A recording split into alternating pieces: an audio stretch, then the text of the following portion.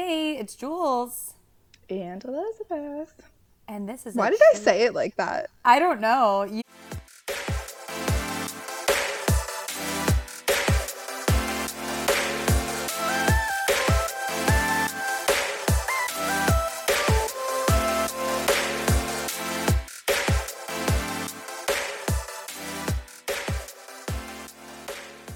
You were really feeling yourself in that moment. Ew. It's a true crime spaghetti head Ooh, episode. such a scary spaghetti. Okay, so um the last time we did a true crime, I totally forgot to do like a disclaimer in the beginning of the episode, so I'm gonna start doing that now. Good call. So basically this is my disclaimer. So it might not be suitable for all audiences if you are sensitive to topics around sexual abuse or anything like that. Please proceed with caution, slash maybe you don't listen to this episode. But just to reiterate, so we try to, and we won't always, but we try to focus on true crime situations where there is a survivor, because we like to try to focus on the positive and the good things that come out of some of the darker things that happen in life. So I'm just gonna start. Go So go for it. okay, are you ready for a story, Julie? I'm I've been ready. I'm so ready. So Michelle Knight was born on April. She was born in April of 1981. She grew up in Cleveland, Ohio. She's 4'7" and used to have the nickname Shorty. She's so small. So little, yeah. And she's really, really adorable. Um, and unfortunately had been bullied in school. So at the age of 17, which was the year 1998, she told her mom that she had been assaulted at school. Unfortunately, her and her mother didn't have a very good relationship. So that it wasn't really addressed. She ended up dropping out of high school after getting pregnant and had her son Joey. So when Joey was just a toddler, he actually endured an injury. I'm not sure what the specifics were of it, but some speculate that it was from an abusive boyfriend of Michelle's. So Yikes. yeah. So he was then taken out of Michelle's care and then put into foster care. So you can imagine, like, she doesn't have a good home life. There's already things going on. She's so young. Joey's like her only light, and like he's just taken out of her life at this time. So on August 23rd, 2002, Knight left her cousin's home and subsequently disappeared. She was 20 years old, and some speculated that she likely ran away on her own because she was so distraught from losing Joey. Where was this? This was in Cleveland, Ohio. Okay, so all happening in Cleveland. Okay, got it. Yep. Although her mother continued to like post flyers and kind of keep looking for her, she was for some reason taken out of the FBI's database of missing persons in 2003. So she was really only in the database not even for a year, because she went missing in August of 2002. So, Weird. however, on August 23rd, 2002, rather than actually running away, she had been offered a ride by a man named Ariel Castro. She said yes because she actually knew Ariel's daughter. And on the ride, they talked about Michelle's plan to get Joey back. And he actually told her that his dog had just had puppies. So he said a puppy would be a great welcome home present for Joey, once you get him back. Yeah. Would you like one? And she was like, oh, absolutely. So they arrived to his home at 2207 Seymour Avenue in Cleveland, Ohio. And that's when she agreed to enter the home in order to get the puppy for Joey. She entered the home and Ariel told her, oh, the puppies are just upstairs. Follow me. And he took her upstairs when she realized that there never really were any puppies. It seems like a bad omen. Like, Really, really bad, yeah. if you walk into a quiet house and you don't hear the puppies, just time to book it in the other direction, girl. I know. So the next person we're going to focus on now, her name is Amanda Berry. She was born April 22nd, 1986. Oh my gosh. We're birthday I know. buddies. Almost. We're also raised in Cleveland, Ohio. And Amanda worked at the Burger King in town, which like praise chicken fries, right? I mean, I love that little Whopper Jr. all day long. So on April 21st, 2003, Amanda got up to go to work as she told ABC News that she actually almost called out that day, which is really sad. On her walk home from work, she was walking through a relatively residential area and noticed a van in a driveway, but the van was like, the back of the van was sticking out into the sidewalk, so she was forced to like walk Around around it. the van. Yeah. And as she was walking around the van, it's kind of your instinct. You're like, you're going to look at who's in the van, right? Like, she's Yeah. like, dude, you're in my way. And she noticed that it was Ariel Castro and his daughter Arlene, who she recognized because I think they might have gone to school together at some point. So she smiled at them and kept on walking. A few minutes later, the same van actually had followed her and then approached her on her walk. And this is broad daylight? Yeah. See, I live in fear of this. Oh, yeah. All the Like, time. all the time. I'm scared. If you're driving a vehicle big enough to, like, throw me in the back of it easily, I'm running the other way. Easily. Good thing I drive a Civic. Yeah, you can. You can't shove a Jules in a Civic. I could just put all my limbs out in opposite directions, just be like, no!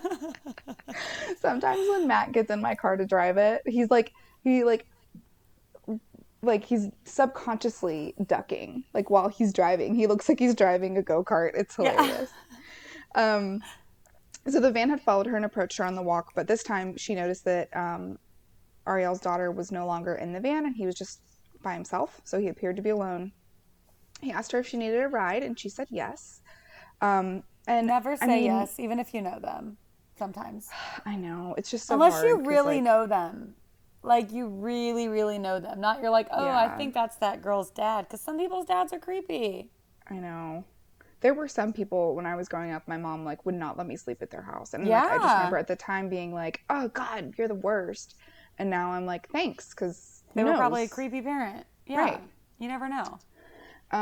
So he struck up a conversation with her once she got in the van and mentioned Amanda knowing Arlene, his daughter. So he was like, Arlene's at my house. Like, do you want to go see her? And she was like, sure. Like, we're friends. Like, yeah, I'll come. If Arlene's not doing anything, I'll come over and hang out. Okay. Where were they going? Where she needed a ride? Were they Home. Just driving around town? He was supposed to take her to her house. And then he was like, just kidding, come to my house? Yeah. Oh, weird. Okay. Yeah. So they arrived to Seymour Avenue and entered the home. Ariel told Amanda that Arlene's, quote, probably just taking a bath. And he began to like show her around the house while they waited for her. He took her upstairs and opened up one of the bedroom doors where she saw a mysterious woman sleeping in front of a television set. And she later learned that woman was Michelle Knight. And she was sleeping or no? She was sleeping, yeah. She was asleep. I don't know if she like thought she was sleeping and she was dead. No. Spoiler alert, they all live. Okay, good. Yeah. So the next person that we're going to focus on is Georgina DeJesus. Okay. I promise I won't say her last name again because I'm just butchering it. But she goes by Gina. So she was born on April 1st of 1990, which I want to point out they're all born in April birthdays. I was just going to say that. That's really weird. Yeah. Also raised in Cleveland, Ohio. As a 13-year-old, Gina walked almost 40 blocks to and from her home to go to the Wilbur Wright Middle School. So she was passing through like commercial areas that were mixed with like rundown areas frequented by prostitutes, is what this source said. On April 2nd, 2004, Gina's mom gave her $1.25 to take the bus home. But being a 13-year-old girl, of course, she's like, I'm going to keep this money for gum and snacks and makeup. And, I used to do that. My mom would give me money for lunch and I would like pack a lunch and then just hoard the $20 for the next 2 weeks, right? Totally. But so it was on her daily walk home from middle school that she was offered a ride home by a man she recognized as her former bus driver from elementary school. So I want to interject. Castro was a elementary school bus driver. So that's just a quick statement that I'm making. That's the dad. So rather than taking her home, he had asked her to help him move a stereo. So I guess seems like a weird request from a child. Yeah. So I don't know. I couldn't really find if she was like, yeah, sure, I'll help you move a stereo, or if she was just like, if it's on the way, like it's fine. Like I think she was just so. But because no one had witnessed Gina's abduction an Amber Alert was not issued after she was reported missing. Mm. So, really upsetting. Her family continued to push to look for her and push to like keep her story alive, which like I can't imagine having a family member, much much less a child, go missing. Yeah. But that's the one thing I would say is like just I feel like if I did, that's all I would do is I would just like camp out in Oh, front of constantly. I wouldn't be able to no. exist. Yeah, no. Yeah. You know me, how I get focused on problems. That Oh would be, yeah. I wouldn't be able to keep a job. Like, no, it would be No. awful. That would be my job is to like just Yeah. keep the story Keep alive. looking for But my child. Yeah, totally. so props to Gina's family. Her family continued to just push to make sure that it was like that her face was recognizable, which is very important. They posted flyers around, and she was actually featured on America's Most Wanted for 3 consecutive years. Wow. So let's talk a little bit about 2207 Seymour Avenue in Cleveland, Ohio. It's also known as the House of Horrors, and Yikes. we'll post a photo of it on our Instagram. But basically, just to give you like a verbal visual, it's a 2-story white house with a peaked roof and a small front porch. The Okay. front door has like a storm door, and it's just kind of it's not like in a super nice area of town. Okay. Um, so once Michelle realized that there were no puppies, Castro used an orange extension cord to tie her So wait, neck. we're back at Michelle. Yeah, sorry, Okay. I'm bouncing a little bit. Okay, that's So cool. tell me if you get confused. No, it's all good. I was trying to keep it consecutive, but also chronological. So I wanted to Yes. give you the backstories of the girls and how they got to the house before I started going through the details. Got you. So once Michelle realized that there were no puppies, Castro used an orange extension cord to tie her neck, hands, and feet, and then quote unquote hang her like a fish in the bedroom. Ah. Yeah. She was later untied and moved to the basement where he retied her and placed a chain around her neck and then placed the other end of the chain around a pole. He told her, quote, "This is where you're going to stay until I can trust you. You're only going to be here as a friend. That's it. And then I'll let you go on Christmas." But really she was there for 10 years. So, Yeah. yeah. My God. So Michelle was forced to wear a motorcycle helmet while in the basement and being tied up, which made it extremely difficult for her to breathe, and like it kept causing her to pass out. Because remember, she's little; she's only 4'7", so she's got like a huge orange extension cord, completely like almost asphyxiating her, and then she's also got a chain wrapped around her. She's also being hung, and she's got this like 15-pound motorcycle helmet on. Like she can't breathe. She was forced to wear the helmet for the first 3 weeks while in the house. But while there, she was raped, hit, whipped, choked, forced to use the restroom into a bucket, was only allowed to shower once a year, and Castro withheld clothes and blankets from her. Ugh. I know. What a piece of shit. Yeah, awful. Like, it's like I was reading this and I was like tearing up and also trying not to throw up. So Michelle was eventually moved from the basement back up to a bedroom, which had boarded windows, and she was chained to a bed. So Michelle became pregnant in that first year, and when Castro found out, he punched her in the stomach with a barbell in order to force her to miscarry. Did it work? Yeah. Oh, God. She said she first became aware that she may not have only been the only victim in Castro's house when she noticed that there was an area in the basement that said, quote unquote, "rest in peace." Oh, my God. And she couldn't make out the name that was written underneath it. Oh, my God. Yeah. But upon Michelle's first encounter with Amanda Berry, who, just to give you a quick little reminder, Amanda was the one that was walking home from her shift at Burger King. She said she looked like she wanted to cry, but she didn't cry. Michelle and Amanda were not allowed to stay in the same room together for long, and they maybe only saw each other like 6 or 7 times in that first year. Michelle became a How support. is this? I mean, I believe it, but it's a small house. I know. It's because he would like keep them in their bedrooms as like separate prison cells, essentially. So Oh, like God.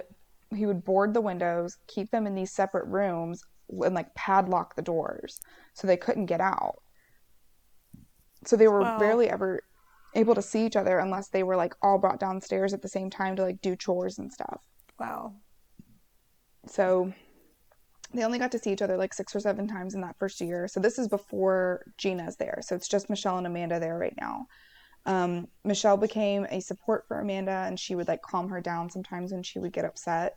Um, Michelle is the oldest one, so I do want to point that out. So like they kind of are abducted in order of age. Okay. So Michelle's the oldest, Amanda is the middle one, and then Gina is the youngest. So Okay. Michelle becomes pregnant a total of 5 times while in captivity, and Holy each time, shit. yeah, each time Castro would starve her and punch her or abuse her in a way until she would miscarry. Oh my God. Yeah. I was like reading, they were talking about like, because she was in such bad shape after they were rescued, Yeah. that like, Michelle was actually put into hospice care. And they were like doing an exam of her like internal organs and like her female organs. And they were looking at like the case file, and they were like, you're never going to be able to have a kid again. Like she was in such bad shape. Like there Oh, could have been so wow. many different complications. But after Amanda saw the mystery woman, who we now know as Michelle Knight. So, Amanda's kind of introduction to the home, right? Castro took Amanda to the next bedroom, told her to pull her pants down. From that moment, she knew it was not going to be good, right? But Castro then moved her to the basement and taped her wrists and ankles, and then put a belt around her ankles over the tape, I guess to just reinforce it. He also put the motorcycle helmet over her head like he did with Michelle, and told her, don't make any noise and I'll take you home. Castro left her chained to the pole with the lights off and the television on in the basement. On April 24th, 2003, which was day 4 of Amanda's captivity, she watched her mother and her sister on the TV in the basement, Oh my like God. pushing her missing person story to headlines. Oh my God. Yeah. Like, yeah. After that, Castro moved her back upstairs to the bedroom and chained her to a radiator. She later told ABC News about how hard it was for her to sleep when she was chained to the radiator, because he had actually put the chain like around her stomach, and the lock for it was on her back. So she couldn't get comfortable, because like if you're sleeping on your side, the chain's just going to crush your ribs on the opposite side, but you can't lay on your Yeah. back because there's a giant lock. So it was just, she's like, I literally couldn't sleep. Oh God. Berry, Amanda Berry, was missing for a week when her family received a late night call from Castro. He taunted them using Berry's cell phone. He called and said, quote, I have Mandy, which her sister said, like, nobody called her Mandy but people that knew her.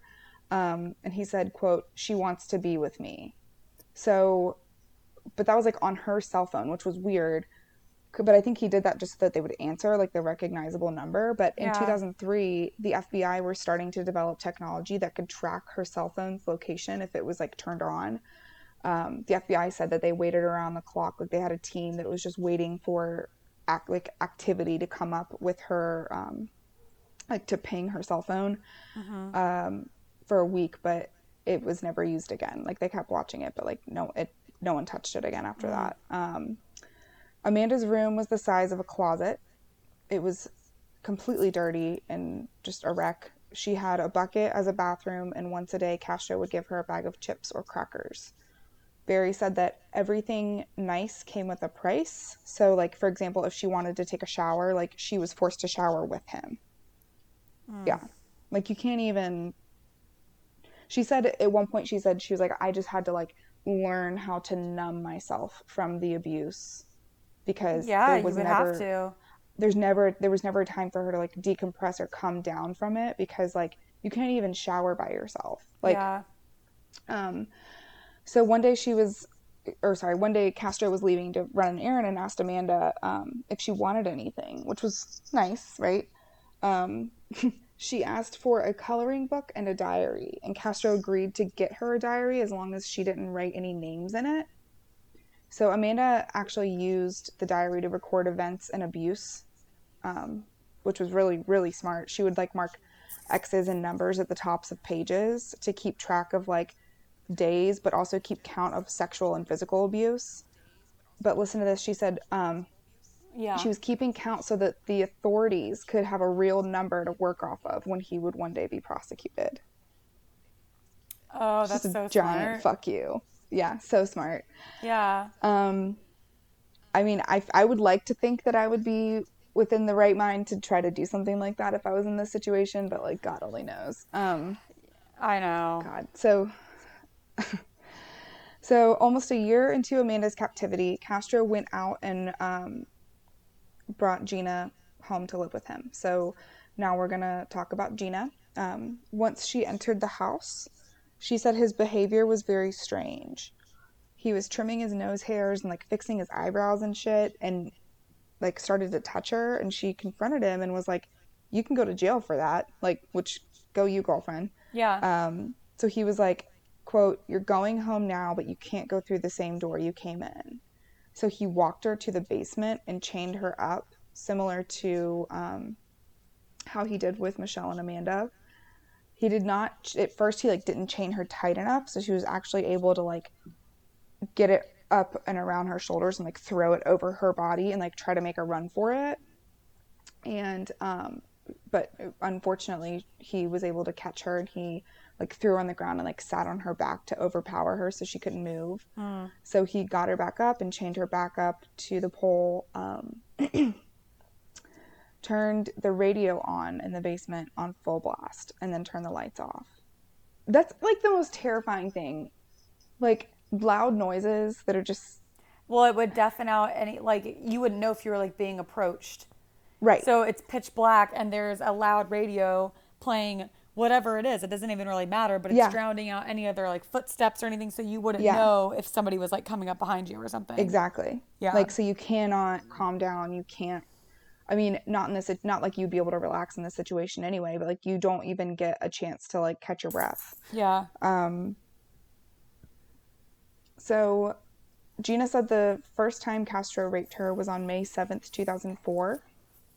She says that though she remembers the exact date, she's not comfortable discussing the details of what happened. Fair. I don't blame her. Yeah. At first it seemed that he was kind of treating Gina as a favorite.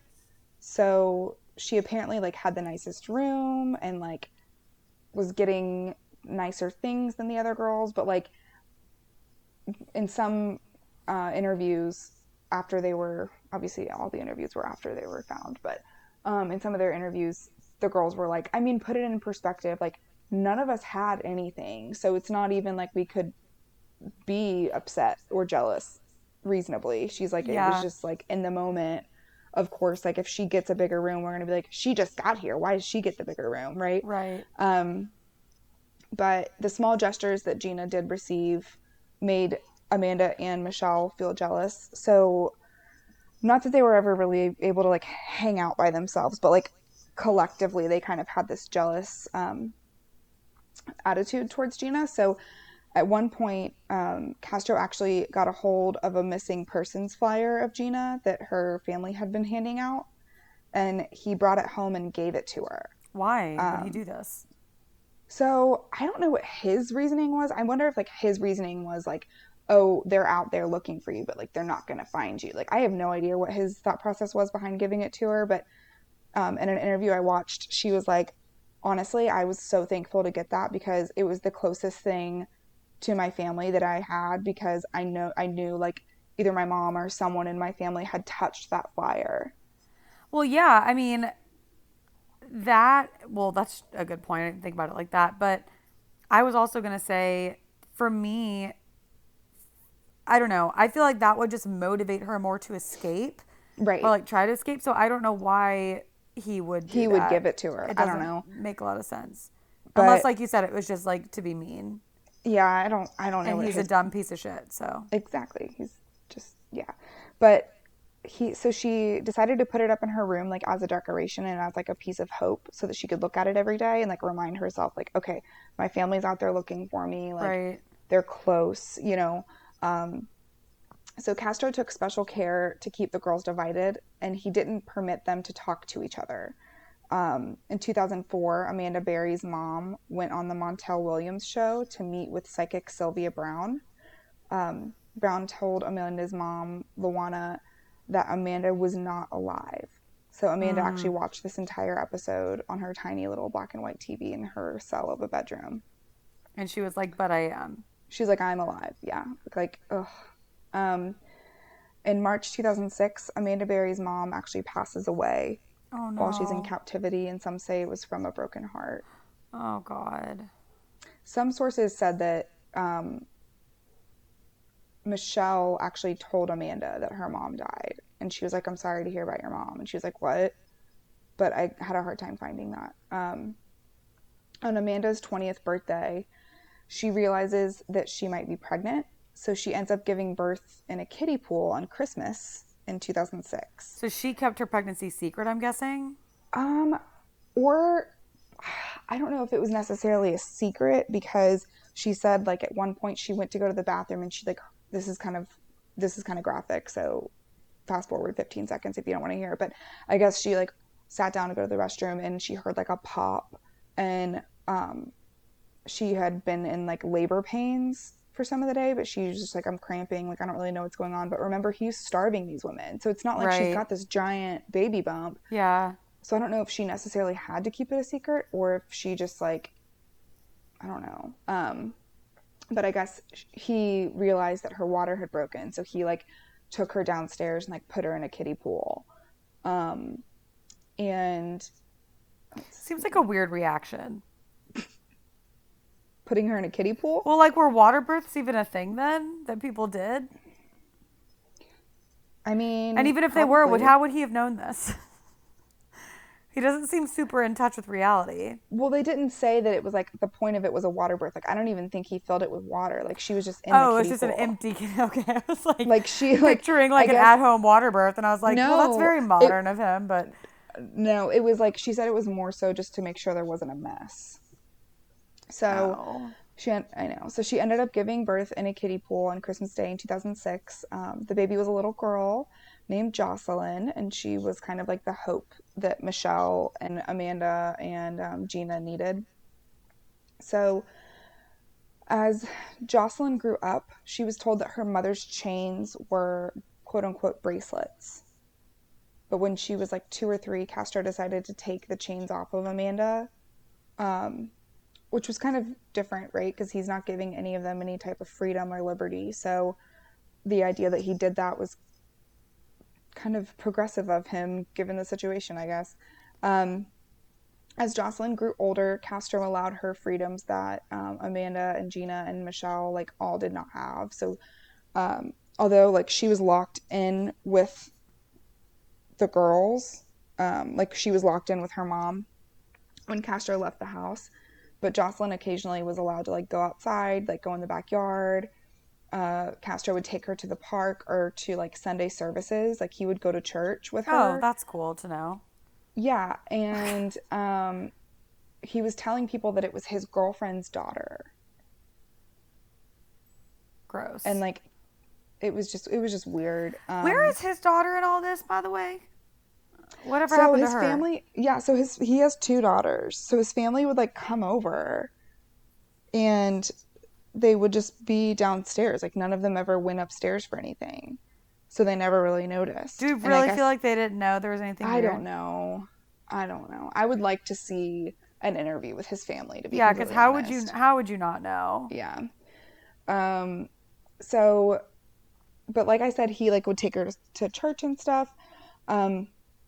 So like Castro's love for Jocelyn seemed to turn him into a different man when he was with her. But at the same time, Amanda was like, well, obviously I was concerned. Like he was raping Gina when she was 13 years old. Like I'm of course going to just assume that he's going to try to touch my 3-year-old. Like why would you? Absolutely. Why would you not think that?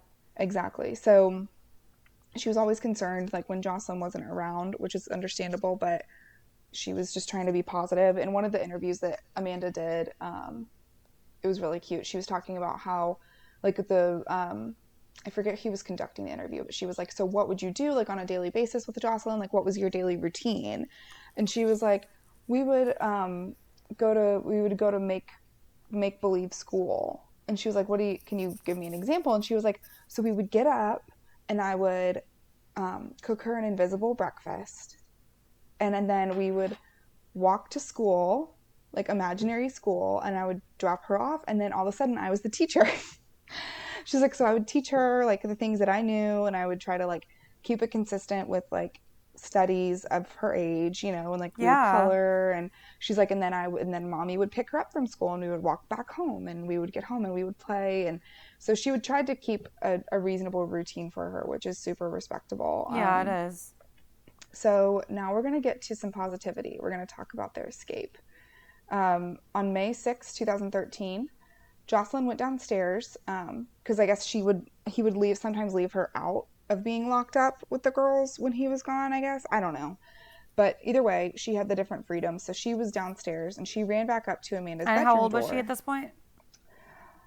3. Okay. She ran back up to Amanda's bedroom door and like kind of whispered through the door frame, and she was like, "Daddy's gone. I don't see his blue car anywhere."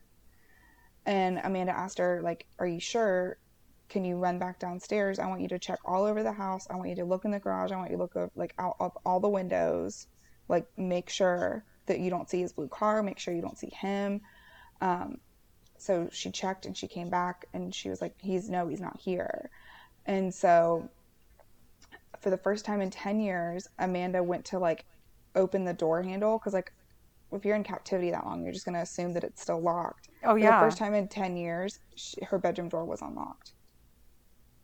So she grabs Jocelyn, runs down to the front door. The front door is open, but it's like wired with an alarm. And then in front of the front door that separates the inside from the outside, it was there was a storm door, but it was padlocked shut. So there was like a small opening between the door frames, and she was able to like squeeze her arm through, and she was like waving it frantically and like screaming for help. And the neighbor, his name is Charles Ramsey, he shows up. So he like comes over and she's like, please help me, please help me. Like, I've been here for 10 years. Like, I'm Amanda Berry. Like, I'm missing. Like, please help me. And so he's like, okay, step back. Like, because the door was put on the frame in a way to keep things in rather than to like keep things out. Exactly. Yeah, So yeah. so she like, she couldn't get out. So he was able to like kind of kick through a portion of the door, and Jocelyn was able to crawl out. And then he was like, okay, get back, and like kicked it all the way out. And Amanda like ran out and gave him a hug and was like, call 911 right now. And when the police showed up, Gina said, she was like, I remember taking a really long time to even open my door to look outside because I couldn't believe that the police were actually there. She's like, I thought that they were like actors that he had hired. I was going gonna to say you would think that though, like yeah, after so many 100%. years of mental abuse, like there's no way you would believe you're actually getting out. Oh, 100%. And so, on August 1st, 2013, Castro was sentenced to life plus 1,000 years in prison after pleading guilty to 937 counts of kidnapping and rape. On September 3rd, 2013, he was found dead in his prison cell. He had hung himself, so he committed suicide, which is not fair. It's not Yeah. fucking fair. You should serve your time. You should have to live your life in prison, honestly. They should have put him on suicide watch. Yeah. So by the time Castro had killed himself, his house had already been demolished, and so now it's a garden, which is uplifting. 2 years later, Gina and Amanda graduated from high school, and Gina got the quinceañera she never had. Oh, that was nice. I know. I want to find a picture. The article said that she wore like a dazzling like glitter gown. Like, I want to find a picture of it. If I can find it, I'll post it. Michelle Knight now goes by Lily Rose Lee. She actually changed her name after she was rescued. While she was in captivity, she had seen a newspaper article in the house about how like lilies are a symbol of purity and new life. Yeah. So she was like, girl, that is my name. And then Rose and Lee are named after loved ones from her life. So, cool. Yeah. She's now married and has a second child. She doesn't necessarily, in the last interview I watched, she doesn't necessarily have a relationship with Joey, who was her first child that was put in foster care at the time of the interview, which I believe was a couple years ago, probably 2016, so like 3 or 4 years ago. he was around the age of like 17 or 18, and they didn't really have a relationship, but she was like hopeful that she would be able to find him at some point and at least just like reach out and like introduce herself. Yeah. So one quote from Michelle that like literally made me cry. She said, quote, "I want my son to know me as a victor, not a victim. And I want him to know that I survived loving him. His love got me through." Aww. My heart. After they were rescued, the two things that Amanda asked for were a birth certificate for Jocelyn and a headstone for her mother's grave because she didn't have one. Yeah. Kills me. Berry now works with a local news station covering missing children and adults in the Cleveland area. In April of 2015, Amanda and Gina released their memoir, Hope, a memoir of survival in Cleveland, which it's on my list of books to read. Once I'm done reading Mindhunter, I want to buy that book. In 2018, Gina founded the Cleveland Family Center for Missing Children and Adults to, quote, work with the families to help them navigate the media and to help them get to the police station. It's awesome. To help to go to the police. To help them, quote, work you good? with God, quote, work with the families to help them navigate the media to help them go to the police station. Oh. Is that like to help traffic with PR? I don't know. I'll find out. Most amazingly, Gina's foundation is actually located on the same street where she was held captive for 9 years. Isn't that crazy? That is crazy. Full circle. Did they demolish his house because of all this, or is that just like Yeah. Wow. I would imagine like once he was sentenced, they probably went to like seize assets and they were just like, nope. Burn it to the ground. Yeah. Damn. Yeah. Really scary. And no news on his family? No, I didn't really look into him that much because as I was reading this, I was just getting so mad. And it's like, it's not about him, but I would be interested to see. Let me look. Ariel Castro's family. Oh, they do have some interviews with CNN and stuff.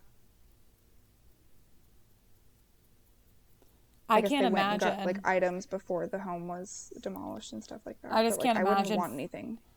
Yeah, I don't, you say that. I don't think I'd want anything either, but I just can't imagine finding that out. I mean, you've got to hope that they didn't know. Right. And then what is that like to find that out? Like, I don't know. That just seems like trauma in and of itself. Oh, for sure. To learn that about your parent. So he has a son, Ariel, he's not a mermaid. Ariel Anthony Castro. He's, at the time of this article, he's 31 years old. And he tends to go by his middle name, Anthony, because he doesn't want to, like, take the burden of having his dad's first name. Yeah. I can understand that. Yeah. Ugh. He had just gotten off work from his job as a customer service representative at the Columbus Bank when his phone started ringing off the hook. Oh, about his dad? Yeah, to find out about his dad. Yeah, like that's insane. Because that must mean that they had like somewhat of a normal relationship prior to this. Yeah. I would guess. I don't know. But that is crazy. And he said, like, his sister said that she had been so worried because since she was friends with Gina, I guess she was like, she felt responsible. Yeah, she felt guilt in a way. I mean, it's not on her, but oh my gosh, did you hear that? Murphy thinks a lot of things about this. Yeah. In a way, though, I mean, your children are obviously not like direct victims, but they're victims as well. Because imagine carrying that trauma around for the rest of your life of like finding that out. And Oh, then, here's a like you said, carrying the guilt and feeling partially responsible, which, like, she shouldn't, but I can understand why that would happen. So here's a quote from one of his kids. It says, "My father was always very secretive growing up on Seymour Avenue. There were parts of the house we weren't allowed in. He kept a lock on the attic and in the basement and on the basement door and on the garage. He nailed the windows shut. It didn't seem weird to me at the time." Which, like, That would seem weird to me. that would seem weird to me. Like, I'm not, they aren't I'm the not ones that did judging. this. I'm I'm not not blaming them. judging, I just don't, like, it just, but it would seem weird. I don't know. Wow. So, where are all of the girls now? So, it seems like Gina is still in Cleveland because she's working on the same street.